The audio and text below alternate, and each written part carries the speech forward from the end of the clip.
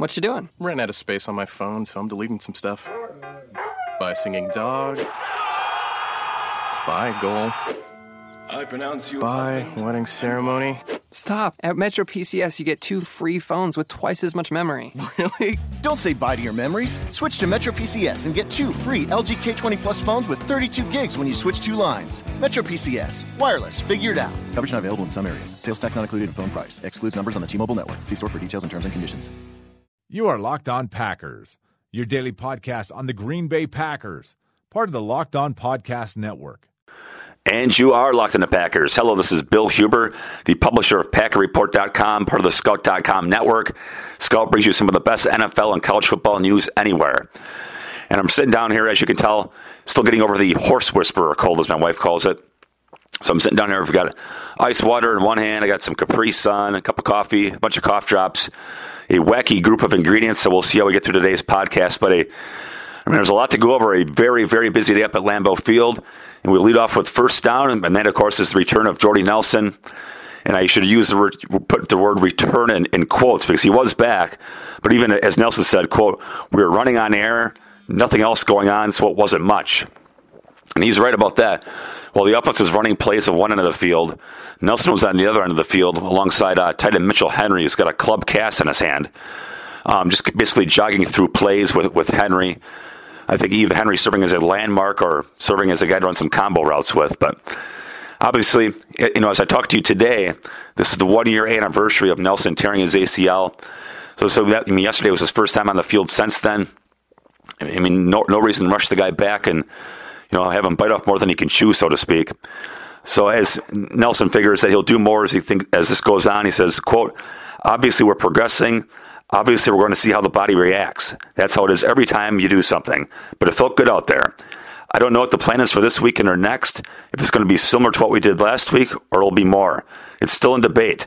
It's a fluid situation of how everything reacts and how we feel." But certainly, it was a milestone day for Nelson to get back out there. Did catch some passes from Aaron Nelson, holy cow. Aaron Rodgers and the other quarterbacks. People ask me on Twitter and whatnot, how did Jordy look? I don't know. He didn't really run. He was jogging. At the end of the practice, they have a 15-minute drill. It's called unit period, where the offense runs through plays, and the only, quote, defenders are other offensive guys running a 99 hardly a scout team, basically just serving as warm bodies out there. At one point, Joe Callahan threw a deep ball to Nelson, and Nelson didn't go. Nelson, it seemed like for a split second, Nelson wanted to go track it down, but then he backed off, and the ball sort of over his head for an incompletion. And then another one was a poorly thrown pass, and again, it looked like Nelson wanted to stop and jump for it, but thought better of it and didn't jump. So, not much of a practice for Nelson, but it's a heck of a good first step. A journey of 1,000 miles starts with the first step, as the cliche goes. So, obviously, the guy's not going to play on Friday night against San Francisco. Part of me wonders about the following Thursday against Kansas City. Rodgers missed the first 2 preseason games, so it's possible that Rodgers and Nelson will play a series against Kansas City. I don't think so. Honestly, what could just playing a series of football do? I don't know, but it's possible. Rodgers hasn't played the final preseason game since 2012, so not a lot of precedent for it. But again, there's not a lot of precedent for him skipping the first 2 preseason games either. So, again, a good first step for Nelson. We'll see what he does today, as a result of any, knee soreness or I don't want to say aggravated something, but, the knee hasn't been tested like this in a long time. So we'll see how it gets through today, but obviously a step in the right direction for one of the premier big play guys in the league. And as Nelson has said all along, the only goal is to be ready for that Week 1 game in Jacksonville. And look, there's almost 3 weeks until that game. But as I've pointed out here for podcast after podcast, time is running short. Including today's practice, there are 3 practices left, 2 games, and then the 4 practice lead up to the Jacksonville game. So, assuming Nelson doesn't play in these preseason games, that leaves him 7 practices to go from jogging through plays to being a full participant in practice. So we'll see how that goes. But you know what? Look. If he's not ready to take a 70-snap workload at Jacksonville, it's okay. The Packers, September and October football matters. So I'm not saying it doesn't, but for Green Bay, the idea is to progress through the season. I mean, this is a team that, look, they're assuming they're getting in the playoffs, and they want to be better in November and December and peaking in December going into January. I mean, it's no secret. I mean, look how these guys run the preseason. The MVP quarterback hasn't played yet. You know, Eddie Lacy's played a couple series. I mean, if they were full-blown trying to throw all the eggs in the basket of getting ready for week one and being super sharp, you know, those guys would play more. It's just not the way that McCarthy does things. He's looking to get these guys fresh for the regular season and then peaking when the time comes. So if Nelson's ready for 20 snaps and, you know, basically 2 series against Jacksonville, you know, so be it. You know, maybe the next week is 40 snaps. That's fine. So, I mean, one more quote here from Nelson, kind of looking ahead at his future. He says, quote, "Obviously, we'll build into the team periods." And by that, he means 11-on-11 stuff. "We should get plenty of that by the time Jacksonville comes around. We'll see what we do this week. But I assume, just based off of normal progression, the next week we'll probably get into some competitive periods. And then Jacksonville." And this is the money quote here. "I don't have any reason to think it won't be a normal week of preparation." And second down is the news made by Coach Mike McCarthy on Monday that J.C. Tretter would be the team's starting center for the Week 1 game against Jacksonville. I mean, really no surprise there. Look, Corey Linsley, who's a heck of a good football player, and personally I think he is the better player, hasn't put on his helmet and snapped the football since the January playoff game against Arizona. You know, other than a couple missed days of training camp due to a minor injury, Tretter's taken every single snap with the number one offense through the OTAs in May and June and the June minicamp and this first few weeks of training camp. I mean, at some point, all those hundreds and thousands of reps have to matter. So they're going forward with Tretter, who, you know, when I asked McCarthy back in July if this is going to be an actual competition, he said he considered Tretter a starter anyway by, you know, well, not answering my question, but so I think the lone surprise here is Tretter's reaction. I mean, you know his history. As a rookie in 2013, he broke his ankle in a fumble recovery drill during OTAs. 2014, he had won the starting center job. Third preseason game, suffered a knee injury, and that opened the door for Corey Linsley to take over the starting job without a single rep with Rodgers heading into the regular season. But you know what? You would think a guy like Tretter would be emotional, either, you know, I don't want to say tears of joy, but, you know, to exaggerate, or even a fist pump and a yes. But no, none of that from Tretter. He is Mr. Even Keel, which, frankly, I don't know how you can do it, but he was. But maybe that's what makes him a good football player too. He doesn't get too high, doesn't get too low. But as he said, this is the first step. This is about what goes on from here. It's about continuing to do your job and do it well. I don't think this is. Then he stops for a second. The end goal wasn't this. The end goal was to continue to play at a high level. I don't think the goal's been reached. As a team, we still have much more to accomplish. I'm excited to be a part of what I think this team can do. You know, Tom Silverstein from the Journal Sentinel asked a really good follow-up question, asking if what happened to Tretter in 2014 was impacting his reaction to the news here in 2016. But, you know, not even Tretter would go down that road. Again, just focusing on the here and now. And look, I think he realizes that Corey Linsley is a heck of a good football player, and if he struggles out of the gate for a week or two and shows that maybe he's not powerful enough to go up against these big guys he's going to face on a week-to-week basis, that, I mean, they're going to have no reservations about making Corey Linsley the starting center again. I mean, Linsley's got 2 years of starting experience, and I don't think, you know, as much as the lineman and O-line coach James Campen like to talk about chemistry and continuity up front, I mean, I don't think it'd be a big deal to insert Linsley right back into this thing. So, you know, I think that's Tretter's attitude here. I mean, yeah, he's happy, but he knows there's a lot of work to be done because there's going to be a guy breathing down his neck as soon as he gets healthy. This segment of Locked On Packers is brought to you by PackerReport.com and Scout.com. Scout's fantasy site is host of the World Fantasy Championships, and our fantasy insiders have helped a lot of people make a lot of money. And if your company is interested in talking to men between the ages of 18 to 44, you really should be sponsoring this podcast. Locked On Packers is listened to by 98% men and 80% between the ages of 18 to 44. So if you want men 18 to 44, this is your spot. Plus, our rates are reasonable. Email me at packwriter2002@yahoo.com to find out more. On to third down, and that is fumbles. And it's a story that I wrote last night at PackerReport.com for our members there. Last year, James Starks fumbled 5 times, matching his total from his first 5 years in the league. Eddie Lacy matched or fumbled 4 times, matching his total from his first 2 years in the league. That total of 9 fumbles was the second most for any duo in the NFL. And it was totally uncharacteristic for a Mike McCarthy coach team. I'm back to 2009, which had been Aaron Rodgers' second year as a starting quarterback when the Packers really took off on this run that they'd been on. Since 2009, they hadn't had a running back fumble more than 3 times in a season. So that Lacy and Starks both eclipsed that number. I think may have been a bigger reason as any whether there's a change at running backs coach. And I realize a lot of the emphasis in the backfield has been on Eddie Lacy's belly. But maybe the focus should be on the running back's hands. I mean, Mike McCarthy does not put up with turnovers, and to have 9 fumbles from running backs, it was a major issue. Look, Starks had a terrific year last year, but he couldn't stay in the field because of the fumbles. I mean, he went from at one point averaging about 30-some snaps per game late in the season, but then he fumbled, I believe it was against Detroit and Oakland, and that was basically it. He went down from 30-some a game to I think it was like 15. He basically got cut in half.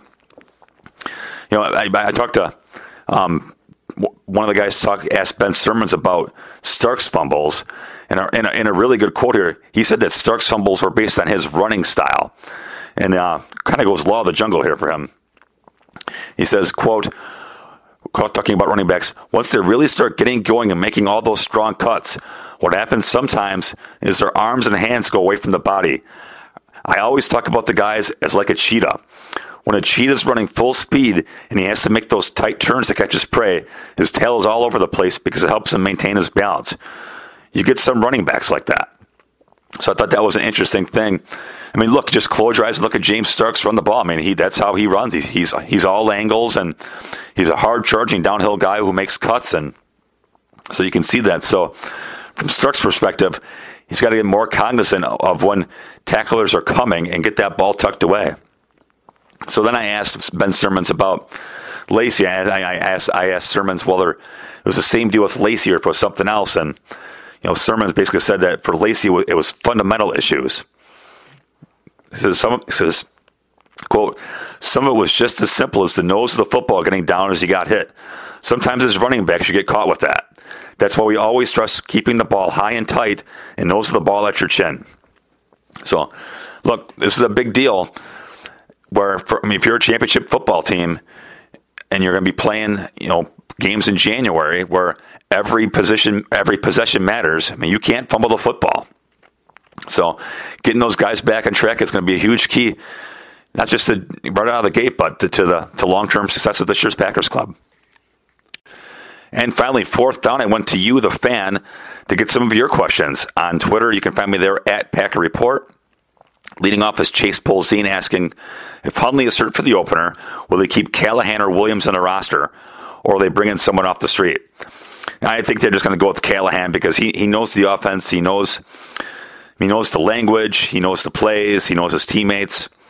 And look, you know Ted Thompson's history here. I mean, there are obvious exceptions, but by and large, he goes with the young guys. It's young guys, and maybe it's a different deal if they find out Hundley's going to miss like the first month of the season, but if it's a game or two, I think they're just going to go with Callahan. And look, and put yourself in the veteran quarterback shoes here too. If you're a veteran quarterback and you think you're good enough to play, are you going to sign with the Packers knowing that once Brett Hundley gets ready, that you're going to be back to the number 3 or maybe be released altogether? So I think there's some of that there too. So I think they go with Callahan. I can't believe I'm going to field this question from Hallis Bear Report. What is he talking to me for? Shouldn't he follow his own team? Anyways, he wants to know if Adams will fade or will he finally put it all together? And that's a terrific question. It really is, because I would say there hasn't been a guy in the practice field make more sensational catches or maybe even make more plays in general than Davante Adams. But, maybe other than Janis, I don't think anyone's dropped more passes than Adams has either. I mean, he dropped one yesterday. Wasn't a great pass. A crossing route. The ball was maybe at his waist, maybe a little bit below, but he just dropped it. And that was the problem last year too. I mean, it's the consistency. Mike McCarthy always wants consistency, and to this point, Adams hasn't shown it. When he's good, he is really good, and when he's not good, you wonder, man, they should put Davante Adams on the bench and replace him with Jared Abbrederis or Ty Montgomery. The Reverend Ralph wants my take on Carl Bradford's resurgence. I can't see how he, in all caps, doesn't make the final 53 at this point? Well, I can. I cut on my mind. We went over this yesterday. He's one of my final few cuts, and this is why I like doing the roster projections. For me, it's not a matter of saying, I got 50 out of 53 right. No, for me, it's the process. It's easy to say that Joe Blow should make it on the roster. Well, I think it's a better exercise to actually put all these guys in the roster and figure out if you actually can get all these guys in the roster. And I ran out of room for Bradford. I remember at this point you can have 55 if you keep Goodson and Pennell because they're suspended. Well, I got down to 58 pretty easy, and Bradford was one of those guys on that bubble, and I ended up going with Joe Thomas over him because Thomas has proven he can play. Thomas didn't win many games last year, but I don't think he lost them any either. And he's a proven special teams guy. He looks like a better player than he was last year. And if I'm Ted Thompson, I would like to find a way to keep Bradford on the roster because, look, you like guys like this. I mean, he put up something like 20 sacks and 40 TFLs in his final 2 years at Arizona State. The guy can play football, and it didn't pan out as a pass rusher for him. But if you can play, you can play. And it finally looks like that he's found that happy medium needed an inside linebacker where you can't be super aggressive like he could be in college as a edge defender, pass rusher kind of guy. But you can't read either. And he seems like he's finally found that middle ground. And he's had a terrific training camp. He's on some of the number ones on special teams. But is there room on the roster for 5 inside linebackers behind Barrington, Martinez, Ryan, and then it's Joe Thomas and Carl Bradford for number 4. And finally, Prince Paul from Milwaukee wants to know if there'll be any breakout players this year or rookies making a huge impact. I'll start with the rookies. I think that's an easy one. It'll be Blake Martinez, who, other than splitting the every down role during those first few days of training camp, he has been the every down inside linebacker for basically all of training camp. I like the guy. He's smart. He's athletic. He's around the ball. And I just like how he goes the extra mile. I remember one of the super hot days of training camp. At the very end of practice, they had an onside kick drill. Drill ends. Everybody takes off their pads and goes in. And there's Martinez asking Crosby to kick him a few onside kicks. It's just stuff that I like that makes me think he's really going to be a hit because he's a good player, but he gets it. He knows there's work to be done, and he wants to max out his potential. I really like that in him. And for the breakout players, I'll go with 2 defensive guys, and they're big name guys at that. Clinton Dix, a third-year safety. I think he's going to have a huge year. In 2 regular seasons, he's got 3 interceptions. In 2 postseasons, he's got 3 interceptions. He ranks number 2 among active safeties in interceptions. He's had a terrific training camp, and I think this is the year where he becomes, if he's not a Pro Bowl player, he will be mentioned as a Pro Bowl type football player. And whether it's being physical, hitting guys, or having that speed to break up passes in center field, he's your guy. He's going to have a great year. And finally, the other guy would be Quentin Rollins, the second-year corner. He's always around. Here's another guy that's always around the ball, which is part instincts, part knowledge of what the offense wants to do. And what I like about him is he'll hit you to him. He's got a chance to be the total package at defensive back. And Damaris Randall was the first-round pick and has shown plenty of signs of being a really good starter. For some reason, I think Quentin Rollins might have the most upside of this bunch. And that'll do it for today's episode of Locked On Packers. Be sure to check out the rest of the Locked On Network, as well as check out my writing at PackerReport.com. Thanks for listening. I appreciate it, and have a great day. What you doing? Ran out of space on my phone, so I'm deleting some stuff. By singing dog. By goal. I pronounce you. By wedding ceremony. Stop. At Metro PCS, you get 2 free phones with twice as much memory. Really? Don't say bye to your memories. Switch to Metro PCS and get 2 free LG K20 Plus phones with 32 gigs when you switch 2 lines. Metro PCS. Wireless. Figured out. Coverage not available in some areas. Sales tax not included in phone price. Excludes numbers on the T-Mobile network. See store for details and terms and conditions.